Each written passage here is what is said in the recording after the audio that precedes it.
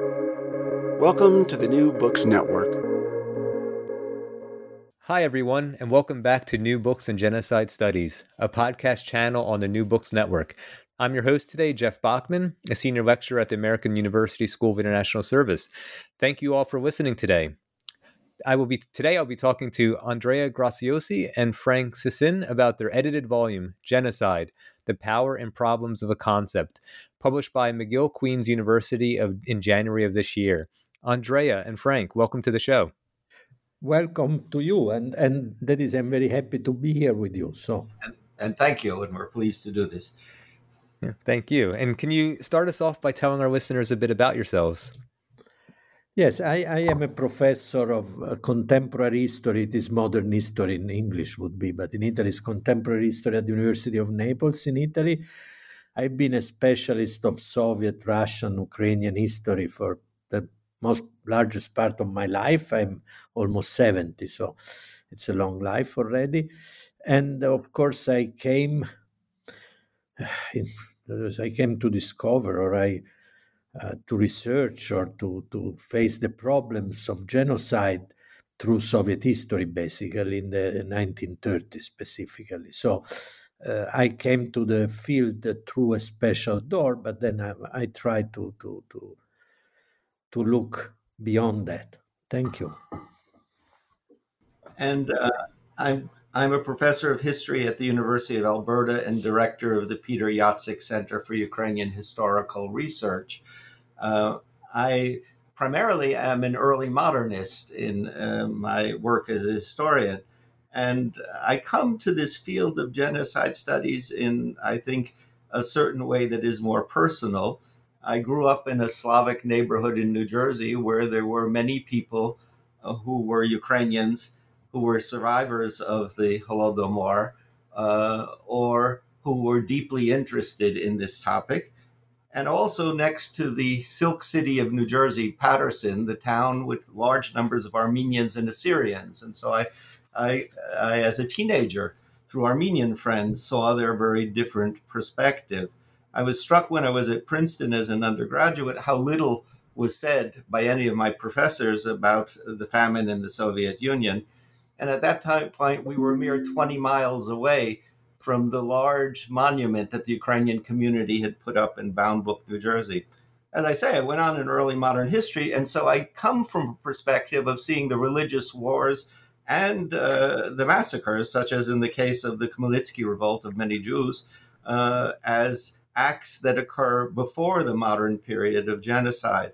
And then I wound up at Harvard as first as a graduate student and then as a junior professor at the point when the Big Famine Project was on at Harvard that resulted in Robert Conquest's book. I might add, I also learned very early that genocide studies was a very contentious field. When the state of Massachusetts had a genocide day that included the Holocaust and the Armenian genocide, and when they wanted to add the Cambodian genocide, and then others wanted to join, they decided 3 was enough. You could see the political battle for genocides. And I also was at Harvard when the UN delegation of the Ukrainian Republic came to threaten the people at Harvard, since the Soviet Union still denied it. So all of that led up to the period of independent Ukraine and the great changes. And I eventually, of course, wound up in Canada and am very active with the Holodomor Research and Education Consortium. Thanks, Frank and Andrea. We'll get into the volume a bit, and I have questions about how it came together. But Frank, you said something there about the contentious nature of genocide studies, and I was wondering if one or both of you could talk a little bit about why is the field so contentious, which of course your book grapples with as well. I don't know. I can go first, but already Frank said this.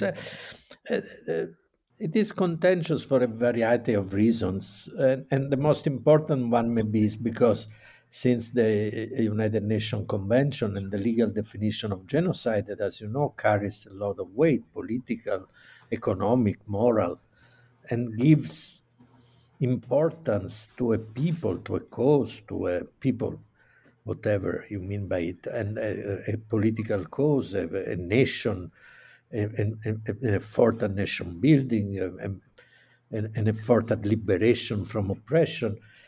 And all of this is greatly helped by the recognition that in your past there is genocide. So that genocide is extremely contentious, also because on the other end, of course, all the people and the states and the power that are accused of committing one refuse this.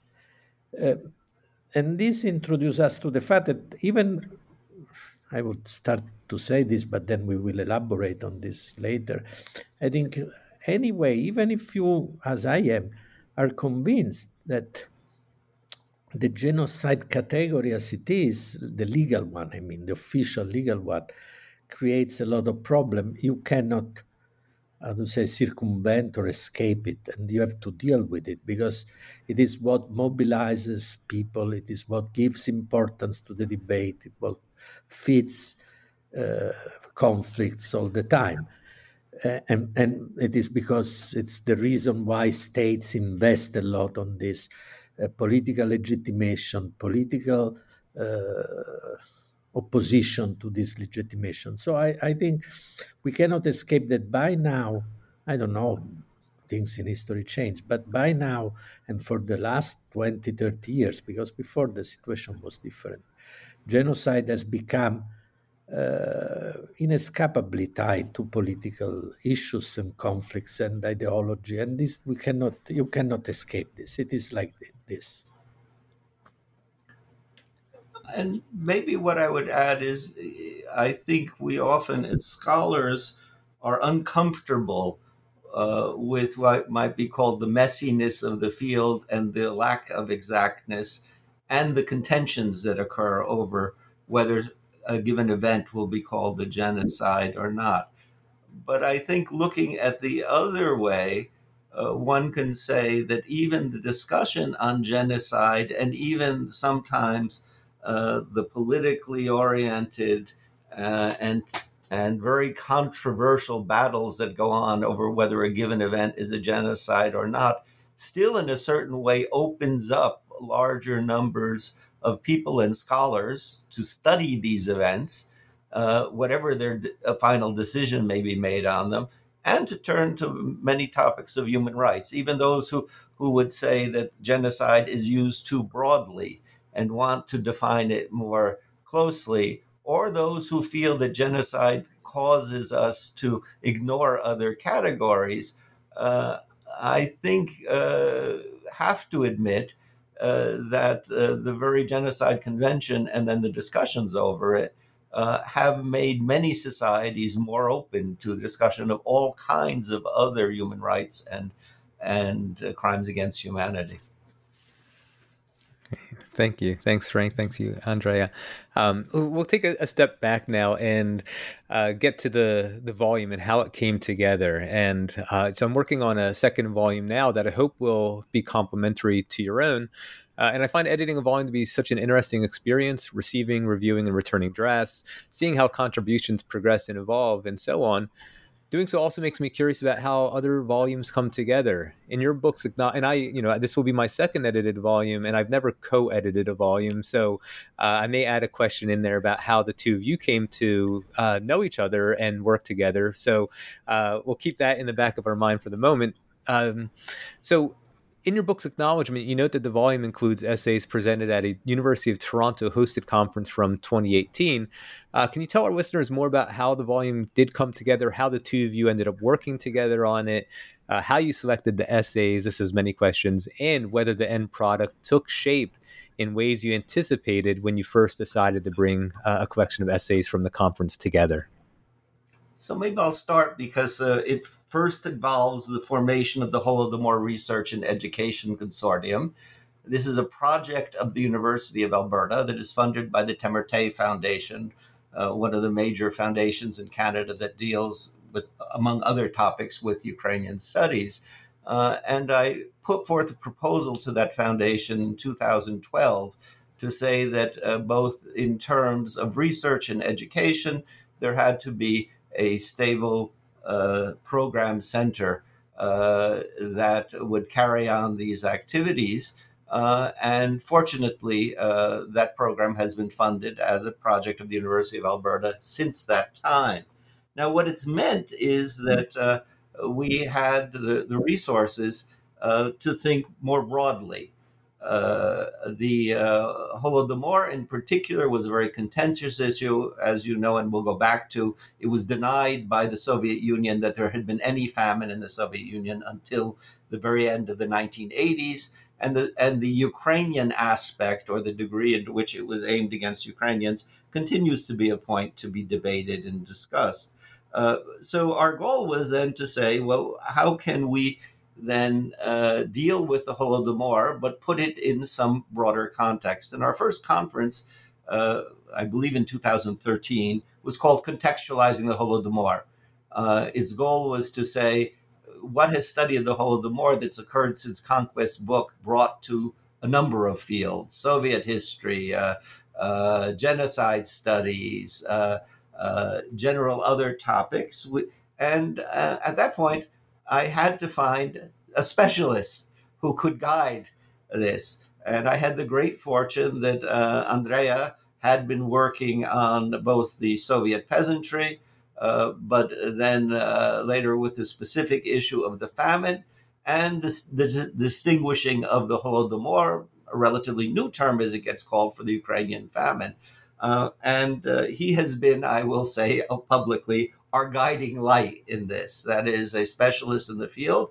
I don't pretend to be such. I have worked on some aspects of it, and particularly on the issue of relationship of communities and research on it. And we've done a number of conferences since then, one on communism and hunger, which allowed us to also deal with China and Kazakhstan, one on starvation and hunger, where we could go back and work on Ireland, one on colonialism, empire, and famine, held in two parts, one in Ukraine and one in the West. And then finally, we made the decision that it was time to take on the broader topic of genocide. And for that, we were fortunate that Andrea had a longer term interest in that topic. And maybe I'll let him talk a little bit more about how we conceived of that conference. Yes, first of all, thank Frank for the good words, of course, appreciate it, but they are not so true. That is partially true, I hope, but not totally. The consortium did a lot, and you did a lot. The problem is that, as maybe I said it briefly at the beginning, but I entered the field as a Soviet historian, basically, as an historian of the construction of the Soviet state, of the Soviet social and economic system. And so it was not my intention to study the genocides at the beginning. And parts through case, and part to, because it was there. I came through already in the 1980s relevant new documents on the famines, in the plural, that happened in the Soviet Union in the early 30s, because there were other in the early 20s and then after and during World War II. But I specialized especially in the early 30s one. And clearly, when I got this growing feeling, and then at the beginning, about 20 years ago, the certainty, personal, at least for me, that we were dealing not with a Soviet famine. We were dealing with a general Soviet famine, for sure, but with a period of suffering, of problems, of food problems everywhere. But within this, in this context, there were at least a number, 5, 6 even, of specific famines, some of them willed by the regime for one reason or the other, different also in their cause and their consequences. And of course, the largest one was the Ukrainian, upon which I happened to found some interesting documents in the archives, first in Italy, then also in the Soviet Union. And to me, of course, this raised huge problems also to me personally as a historian. That is because I didn't enter the Soviet field to study genocide, of course. but it was clear that when you have, let's say, in the Ukrainian case, 4 million people approximately died in few months, in 5 months of starvation, or in the Kazakh case, about 1.5 million in out of a population much smaller than the Ukrainian one, a couple of years before, in 1931-32. Clearly, these events were huge, and they were not studied at all. They were not denied. So the problem started to really became not an obsession, but really raised huge scientific, interesting, but also moral, personal problems to me. And I started to, of course, to look at the literature on genocide and to confront the literature on genocide and the authors. I started to befriend some of them. And to me, it was clear that in order to understand this, we needed to compare. And I was very fortunate. Franz says he was fortunate, but I was very fortunate to meet Frank and this REC, the Holodomor Center in Toronto and Alberta, and we started to organize these conferences. At first, comparing specific cases, then enlarging our horizon, and at the end, we decided to tackle with the category itself, because clearly the category was crucial. Also, because as Frank says, I agree with what he said. Of course, we work together, so we often agree, not all the time, but often. But clearly, genocide is a contentious, it's from certain point of view, weak, imprecise category. On the other hand, it's an extremely powerful and also rich and also enriching category, because it forces you to look at things that before you didn't look with attention and you didn't put together. So clearly, from this point of view, it's a real scientific category in the good sense of the word, because it makes you discover things, put together things, and then, of course, go beyond maybe its initial meaning. And I think we started this conference and this volume, out of which the volume came in, precisely because of this, because we wanted to deal with the category itself, respecting it, but without denying the limits. And I just thought one thing that I will return to if there is time later, because I don't believe genocide, as I said, is a category one can criticize. Another one that I like to compare is totalitarianism, which is another category that has many problems. I'm not happy with it either, in a way. But they are two categories you cannot do without. And you cannot think of replacing them because of their weight, their historical, political, moral, mobilizing also weight, because they mobilize people. And so the idea was not to produce yet another attempt with this conference and the book to say, hey, we have a better definition. No, this was never our aim. The aim was to discuss, to accept the category, to discuss it critically, and to try to see how we can enrich other scholars' view of this category. This was the aim of the volume and the conference and the volume, for me at least. Thank you, Frank, and thank you, Andrea. Andrea, because you started to talk a little bit about what's in your chapter, I want to just keep us here for a moment. Can you talk about like where state building and ideology comes into the famines you discuss in your chapter, and then Frank or both of you, if you want to expand that to the broader role of state building and ideology in historical cases of genocide?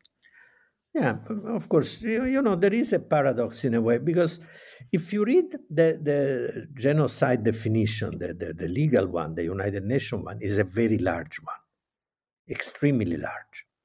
Actually, you can fit in it so many things. Then for about 40 years, until the 1980s, basically, the genocide was the Holocaust, the Shoah. Of course, the Armenians were saying we have a genocide at end. But the first actually comparative effort were between the Holocaust and the Armenian genocide, if you think of Robert Melson, for example.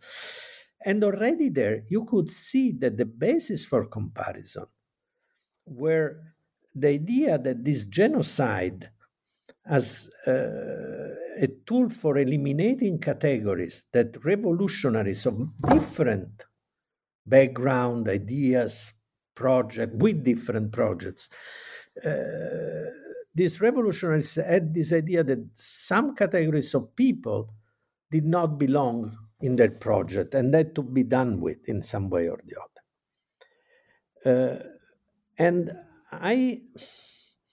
So from the very beginning, I think, from the very beginning of the comparative effort, the ideological transformative project, revolutionary vanguard business was there.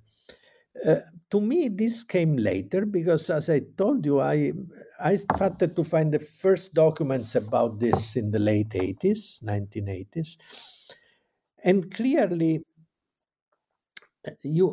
but at that point, they were not Soviet documents. So they were always documents from people, from witnesses, in this case, diplomats, in my case at the beginning. And, with witness, you are able to paint a truthful, more or less, picture, but you don't know how the picture came about. That is, witness can tell you people were dying there, they were dying these months in this region, they were dying this way, but they don't know, they cannot tell you why this process that was killing these people, were starving these people, started. For this, you need the documents from the perpetrators, let's say. And this didn't come until the opening of the Soviet archives, the partial opening of the former Soviet archives. So, but since already with these witnesses, it was clear that you had this huge period of suffering because of hunger, let's say, throughout the Soviet Union, but this with specific focus in Central Asia and in Ukraine. These two were very clear since the very beginning, and they were confirmed later. And also that the two things were different because, for example, one was caused by the requisition, the seizing of herds of animals in order to get the meat, to provide meat rations to the cities of the north, to the Russian Slavic cities of the north. In the other, it was a problem of wheat, of taking the wheat, the corn, the bread, from the peasants, and also to teach the peasants a lesson. This I'm repeating the word the Bolshevik used then. So the puzzle started to come together, and then you discovered there was another special famine in the Volga German region, for example, in the Volga German Republic, another one in the Cossacks area along the Don. And there was one tied to the deportation of the Kulak at the beginning of the decade in 1930-31. So you started to see that this general time of troubles, of starvation was there, and people were still fighting. Was there a famine in the Soviet Union or not? And you started to realize that there were actually many famines with different mechanisms, different aim, and some of them very political, in a very different way too. I'm insisting, since you asked with Ukrainian and Kazakh, because they are the two most extreme. But I'm sure that the Volga German case would bring a lot of interesting ideas and perspective too. But for example, the Kazakh famine was a colonial famine of the most simple variety. The state needed meat for the city, for the army, for the rations, for state functionaries. They took the meat from the Kazakh. The Kazakh died. Nobody cared. Was not intentional. It's not they didn't want to kill the Kazakh. The Kazakhs were expendable. With the Ukrainian had put up resistance against collectivization. The Ukrainian peasants, they were suspect of, and we know this from these very days, that there were problems with of making turning Ukrainian into normal Soviet Russian / people, and so Ukrainians were not only the state needed the grain, this was there too, but also they needed to break the bones, the spine of the Ukrainian peasantry and also of the Ukrainian communist elite that was then ruling the republic. And so there you had another kind of political targeting and naming and concept of the use of hunger, if you want. So hunger could be used differently. And so, and I will stop because it's too long, it's very interesting. But so you started to realize that genocide can take place also through starvation, which of course is obvious, but was not so clear to me because when I went to read the literature, there was almost nothing. The Armenian had something on it. And that it can happen because of different reasons, of different intent, of different targets that the state had, or the state means the political leadership. And from there, of course, I really felt the necessity, the need to confront other scholars studying different other cases, because mine was so different and so variegated and differentiated also. And this is why I really insisted with Frank and the center to have this comparative conferences, large conferences. And the first question, we tried to invite all the meaningful people doing meaningful research. Of course, we were not completely successful, but I am pretty satisfied. And also, I think Frank is with the result. Of course, we didn't get all the papers we wanted to publish. Some we tried very much, but were not able. Others, we insisted we were able. So, but overall, I think it came out as an interesting volume dealing with this difference and the problems, but also that's why this title, it's very important to us, but also the strength, the power of this category. Thanks, Andrea. Frank, would you like to add anything about the larger role of ideology and state building to genocide? Yeah, I think very much so. I begin always from the point of an early modernist. And so my first question is this really new? Is this something different that has occurred that is associated with modernity or certain changes in society that occur in the 20th and 21st century? Obviously, those who are strictly legalistic about genocide bring us back to 1948 and say that nothing else can be before that except for what was defined at that time. But I think the other issue is are there changes that occur in the 19th, end of the 19th, beginning of the 20th century that make it possible to say we're dealing with a new phenomenon, a genocidal phenomenon?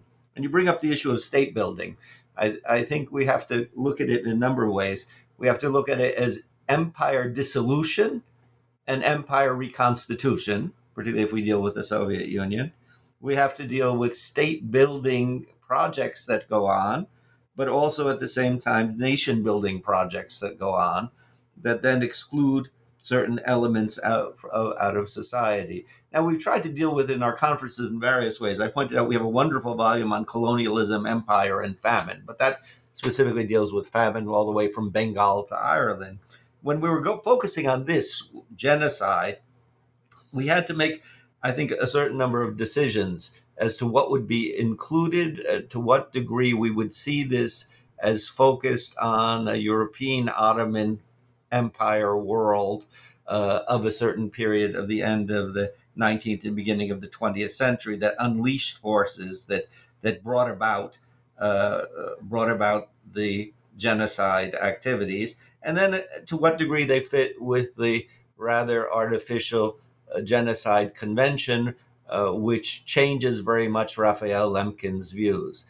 I think later when we, in our discussion, one of the matters we bring up in our introduction is that we could have as well tried to deal with colonial societies or European societies coming in contact with indigenous peoples throughout the globe.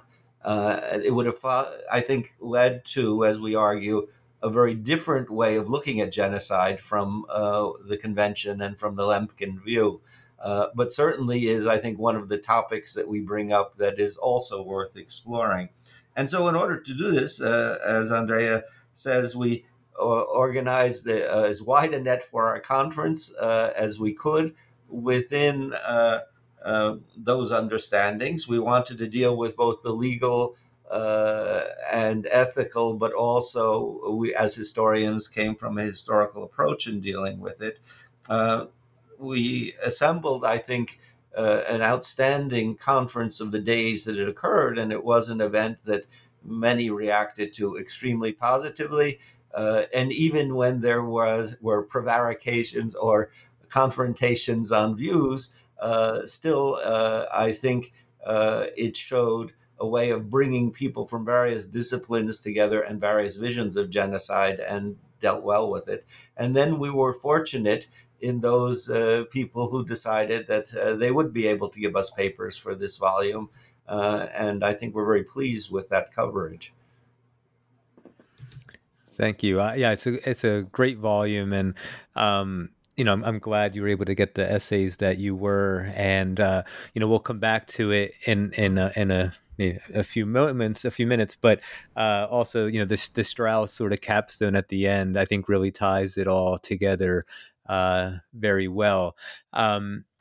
So I'm trying to think of the best way where to go next, because a lot of things that I want to talk about have come up in our conversation already. But maybe I'll take us back to the book cover. So taking a few steps backwards, because I do like to ask those I interview about what input they had on the cover design. And so for our listeners, the cover of Andrea and Frank's book showcases the word genocide, which grows increasingly larger, from tiny at the top of the cover to running off the cover about 3/4 of the way down. A genocide is in a black font with a red background, and below this portion of the cover is the subtitle, The Power and Problems of a Concept, and the name of our guests, of course, as the editors, which is in black font, but on a white background. Is this something the two of you came up with? Is this the publisher's design? And either way, are there connections between the cover design and what's included inside the cover? Well, I think I think this can be very brief. Actually, we were proposed this, and I went to check to be sure, and we liked it. I think it gave a good idea of what we wanted. That is, we wanted to stress the importance of the concept, but also its problems. We only asked them to, use a larger font for the subtitle. I don't think they did, frankly. But one has to be honest. But they promised they would, but they didn't. But actually, I was very happy, and Frank too. I went to read this email too.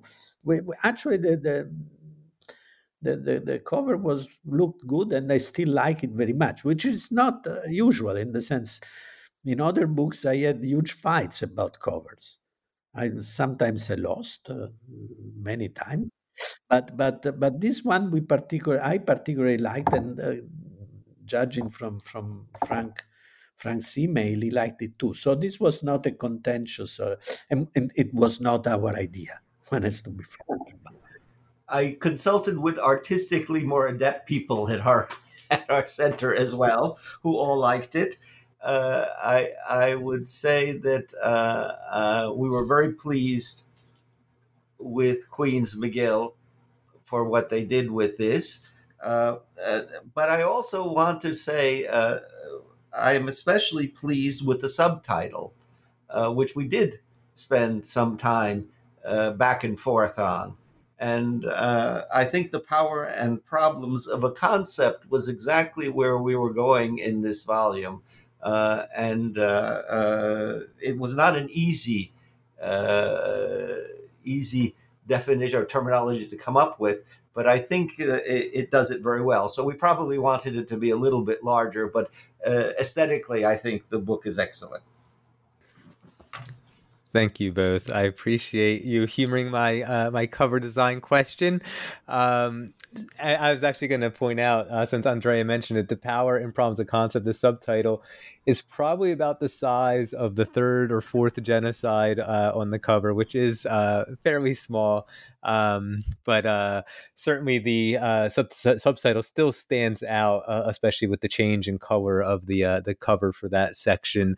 But on a different note, we're witnessing a healthy increase in reflective and critical thinking about genocide, to which I think your edited volume makes an excellent contribution.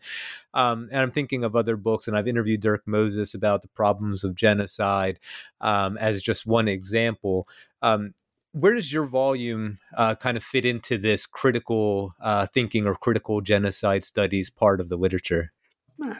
As I said, first of all, I thank Frank for reminding also me that actually we had a little exchange on the subtitle, and I was very pleased with our success there. That is, that they accepted that the Power and Problems of a Concept, the subtitle. I already, you are right, I touched upon it. I shouldn't have done this maybe.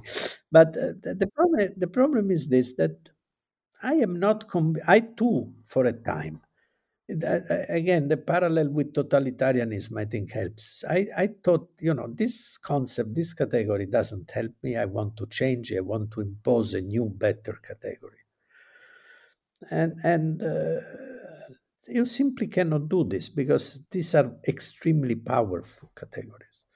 And they have meanings for many people, different meanings. They are very solid. And with totalitarian, with the genocide, there are even legal categories that carry huge impact, on states, on money, on reparations, on legitimation, and so. So we, contrary to other colleagues, and I belong to them. I was like them, so it's not a criticism.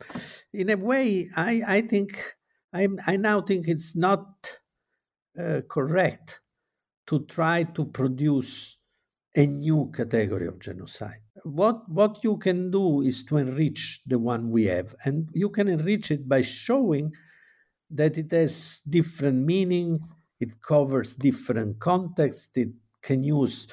Think about, for example, the essay by Annette Tim about sex in our volume, or the one about Scott Strauss about Africa and experience, or the way I started looking at starvation used in different ways. And by doing this, I think you come up not with a different concept, but certainly you take a distance from the legal definition. You do not try to substitute. And I think this is, by the way, what Lemkin himself ended up with doing at the end. Because this is now more or less well known. Lemkin at the beginning was a Zionist. He was, let's say, in quotation marks, as an essentialist, as they now say, not now, for many decades now, believed in ethno-nationalism in a way, like Zionism was this. And then at the end of his life, we look at people, like at the concept of a people, as something extremely wide and open and elastic in a way. And I think it's the same with genocide. That is, at the beginning, we thought genocide is just when you kill an ethnic people. Even the social was, cut out because of Stalin and the Soviet. But actually, Lemkin was able to already in 1947 to add a lot of cultural, religious criteria in it to enrich the concept. But still, it's very rigid in a way, even if it's so large.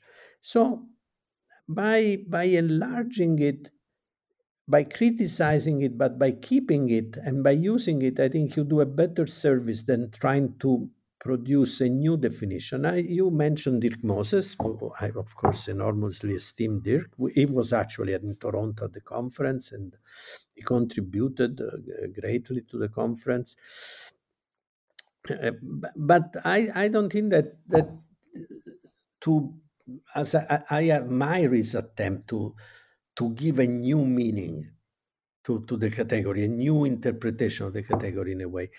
I don't think maybe I'm wrong. Maybe he's right. I'm wrong. I'm not sure. But it is my impression that you cannot do this.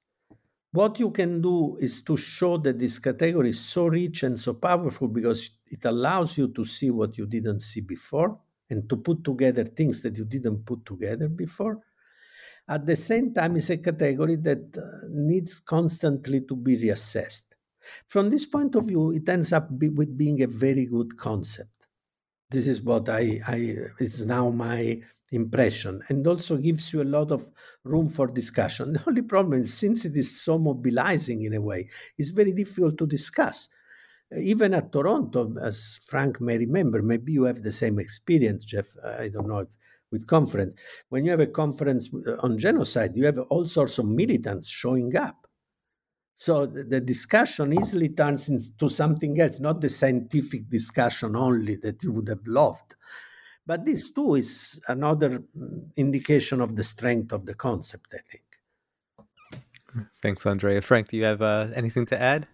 Yes, I do. And I will add one more thing to tell the truth of our conferences. All our conferences have been open access except this one, in which we limited it to the university community and some other people's involved in it, hoping that this would make sure that we would have lively debates and even harsh ones, but they would not go on beyond it. We did have public lectures as well at this conference, which were open to everyone.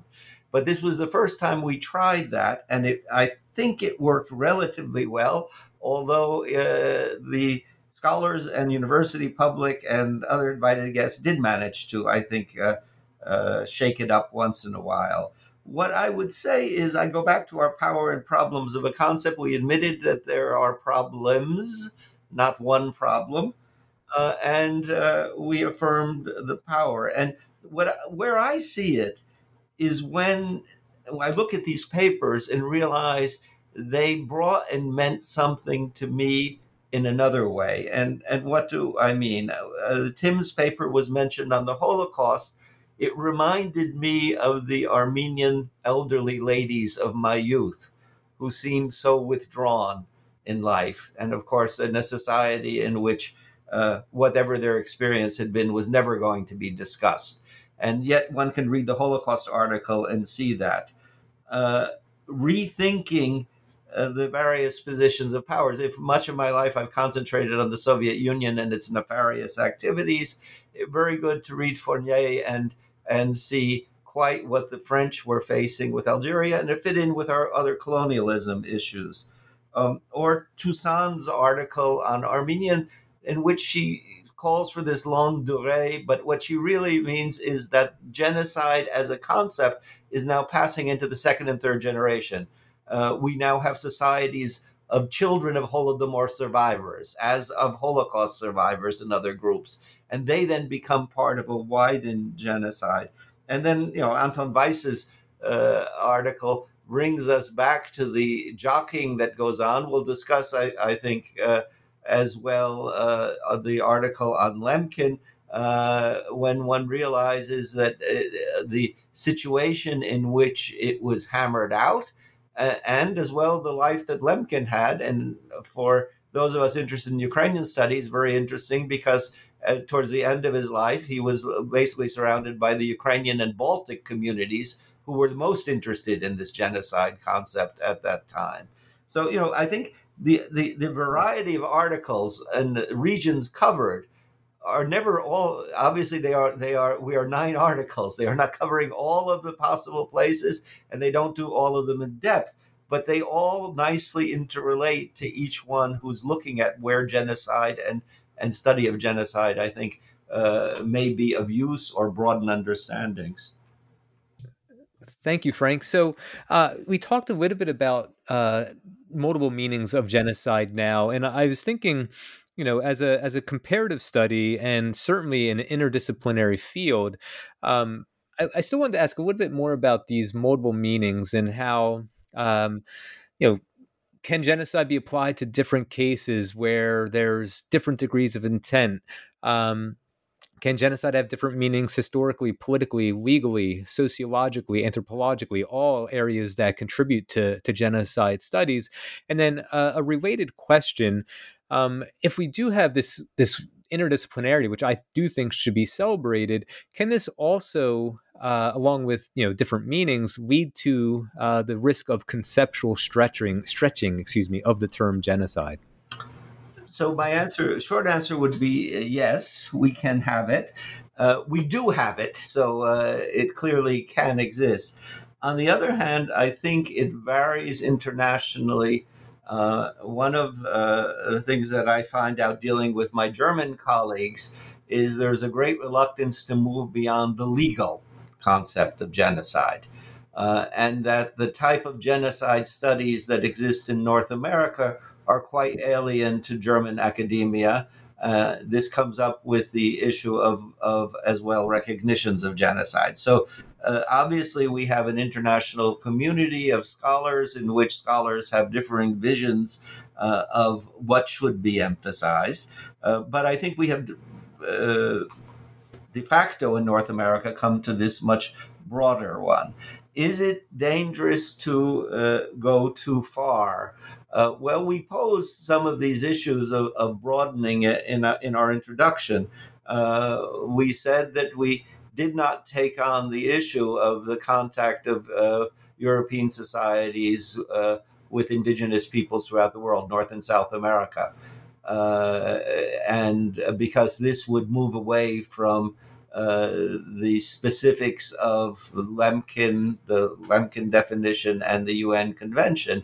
And yet, I work in a Canada in which this is the major issue, in which not only my students are interested, but also a broader community that is trying to deal now with the indigenous issue and the issue of whether genocide is appropriately applied to indigenous groups. So I think perforce interested groups will draw us in new ways. Does it show the danger then of becoming too broad? Yes, of course. So we can have subscripts next to the genocide if we wish. It's not what we argued for in our introduction, where we argued for a more limited use and then took on Scott Strauss's suggestions as perhaps a way to deal with other such events. But I think as long as the discussions are held based on as good research as we can and as honest a discussion, we will find groups who will want to include various events which may or may not be accepted by broader international communities. Where it becomes much trickier is the issue of political recognitions. And as we pointed out, these are extremely important today. Will each of our disciplines work differently? Well, I think both of us started as historians coming to this. Were we anthropologists or sociologists, I think you might find a different volume and particularly a different introduction. And certainly if we were lawyers or legal historians or legal specialists, it might look quite different than what we have. Yeah, I basically agree with Frank. So we have a multiple, if you want, a concept with with multiple meanings, very different. This is clear, so it's not interesting to repeat it. Frank mentioned the colonial use of the term now. It's completely different from the idea that was behind Lemkin, let's say, creation of the concept, and also behind the legal definition, the 1947 United Nations definition, because you have a genocide that spans for centuries, committed by multiple actors in different settings with different ideas. There, it requires intent, an actor, a policy, a specificity. So, and I think this too, it's good because it makes you see different things. I would just add very briefly that still we cannot forget that there is a legal definition. Not, I think that as a historian, I would not use it because historians do create their own concepts to interpret history. But the legal definition is there. It has a huge power because, again, if you're accused of genocide and if they can bring you to trial, they can put you in jail. Remember Milosevic, they can make you pay huge amount of money. They can, and if you are an oppressed group that wants to be legitimized, if you're able to say you are the target of genocide, your political power in a way is increased enormously. So I think that we can explore, we can expand, we have to. It's very good that we do this. At the same time, we have always to remember that we are dealing with something that is a very precise definition. It's a very open one, as I said, it's not a closed one. From this point of view, the idea you couldn't compare the Armenian and the Holocaust, looking at the 1947 convention is insane because, of course, there is much more in that. But that definition is there, and I don't think you are going to change it because you need another United Nations convention. Now would be extremely difficult. So we have also always to remember that we have to live with this legal definition, and that think of the Ukrainian. When the Ukrainian tried to have a new legitimizing discourse for the new state, and they decided, after some discussion, of course, not a general societal discussion, that Holodomor was a good basis to build a legitimizing discourse.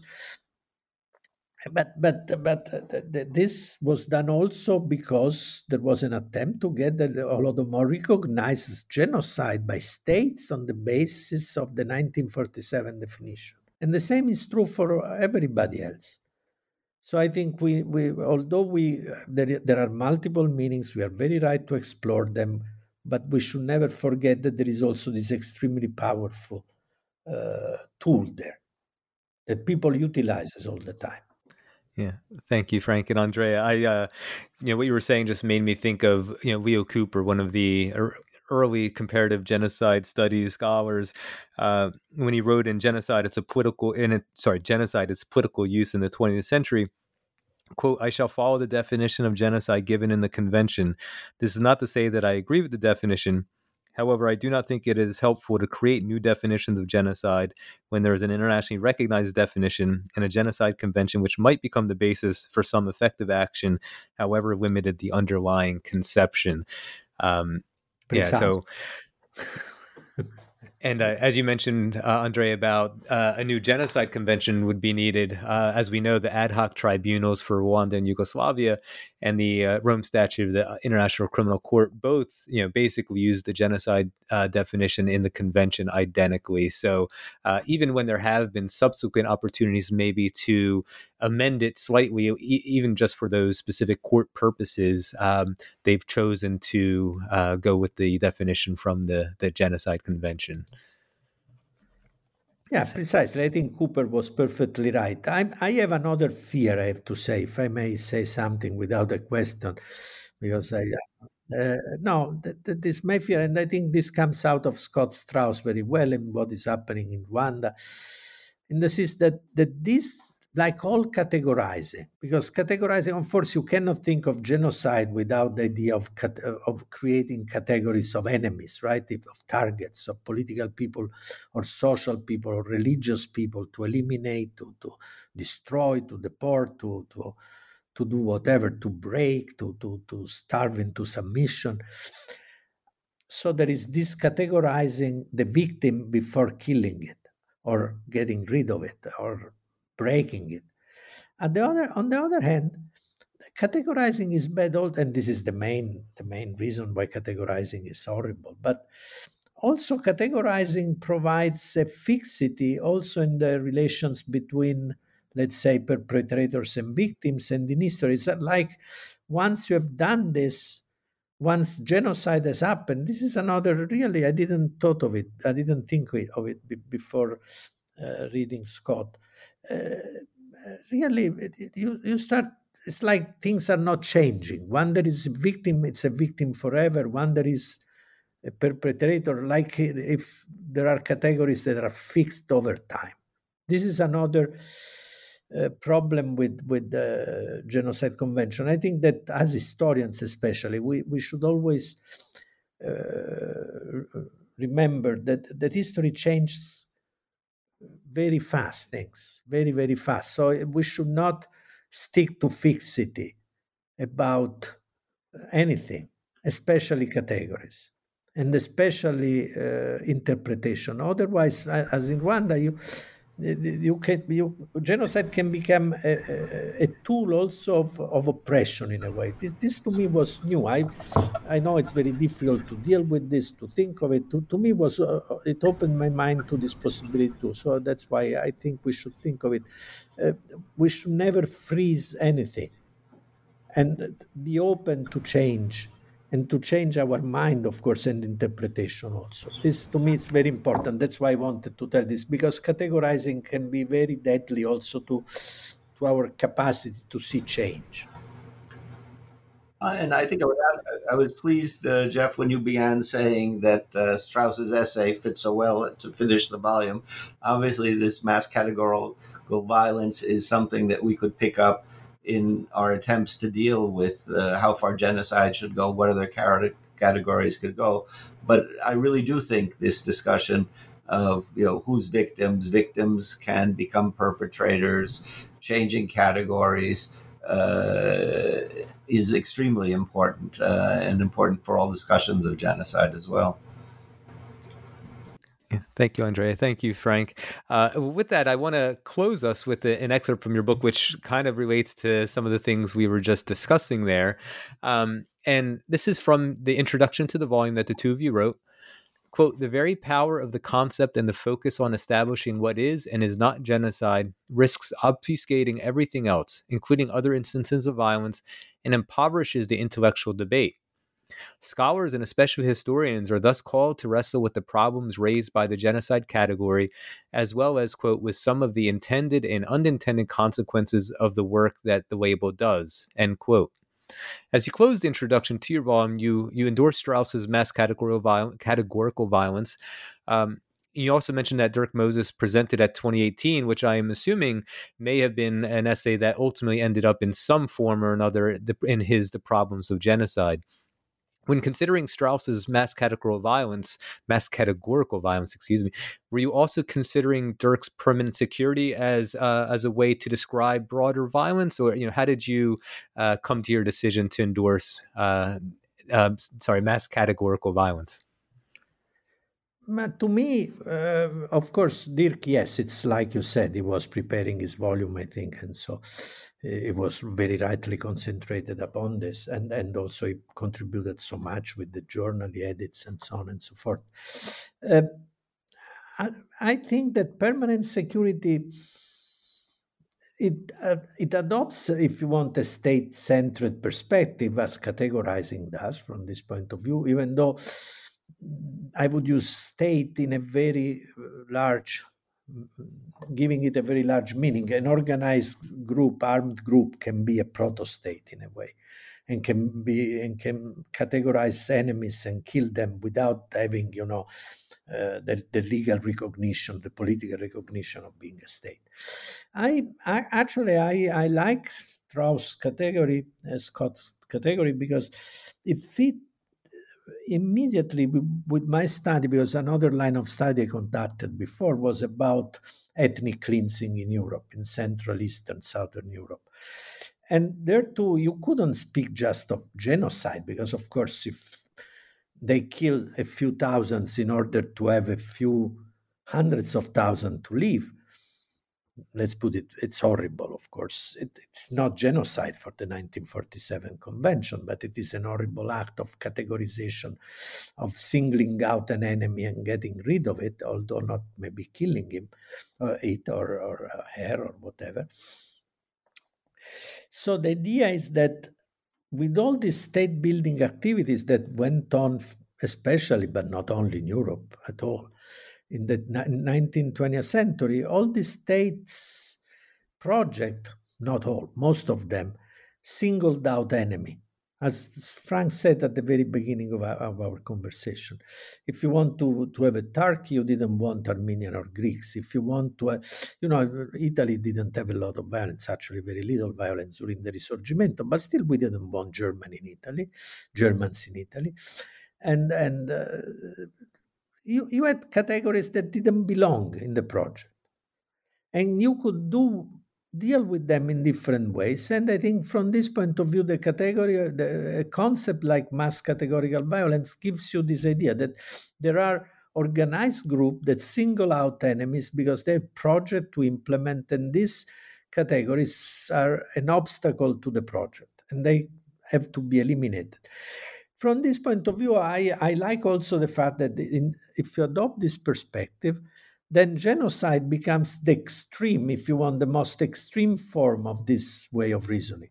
Because at that point, like the German did with the Jews, you go to sabotage your own war effort in order to go and get the Jews where they are to kill them. Because you want to kill all of them, which is not true with other episodes. So I think that category I liked because it gave me a key to understand the more general phenomenon, and on the other hand, it also gave me the possibility to single out very extreme specific instance of the liquidation of an entire group that we could call genocide. This is the reason, at least for me.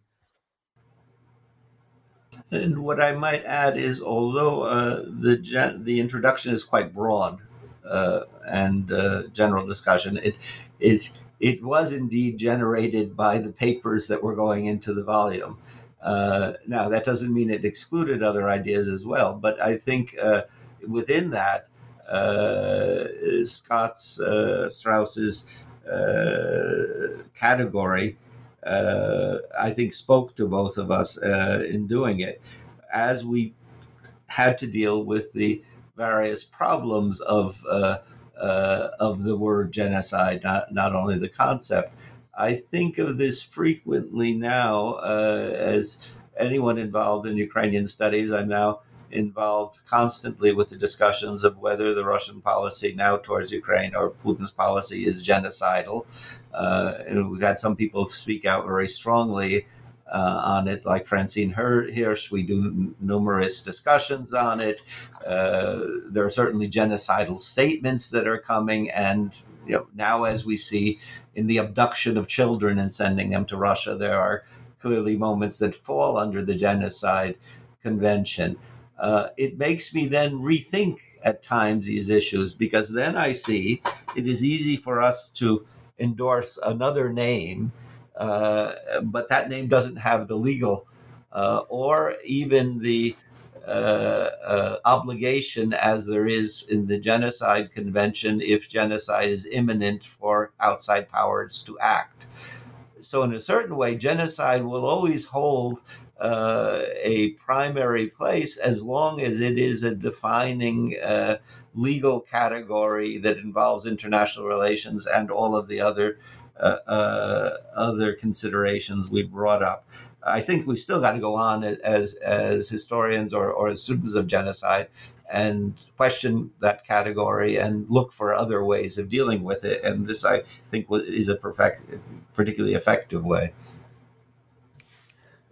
Thank you both. And just to wrap us up, what you said there, Frank, at the end about the legal obligations associated with Genocide Convention being a part of international law, in some ways brings sort of full circle back to its contentious nature and how it's used or misused. And of course, these debates have been going on in genocide studies for some time. So, thank you both so much for this great volume and for joining me to discuss it.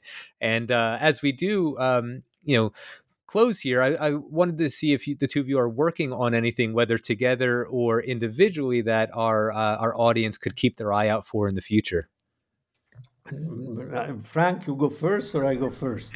You go first, I'll go second. Okay. Actually, I'm trying, because I've been trying for many years, because I was so impressed by this story of the use of categories.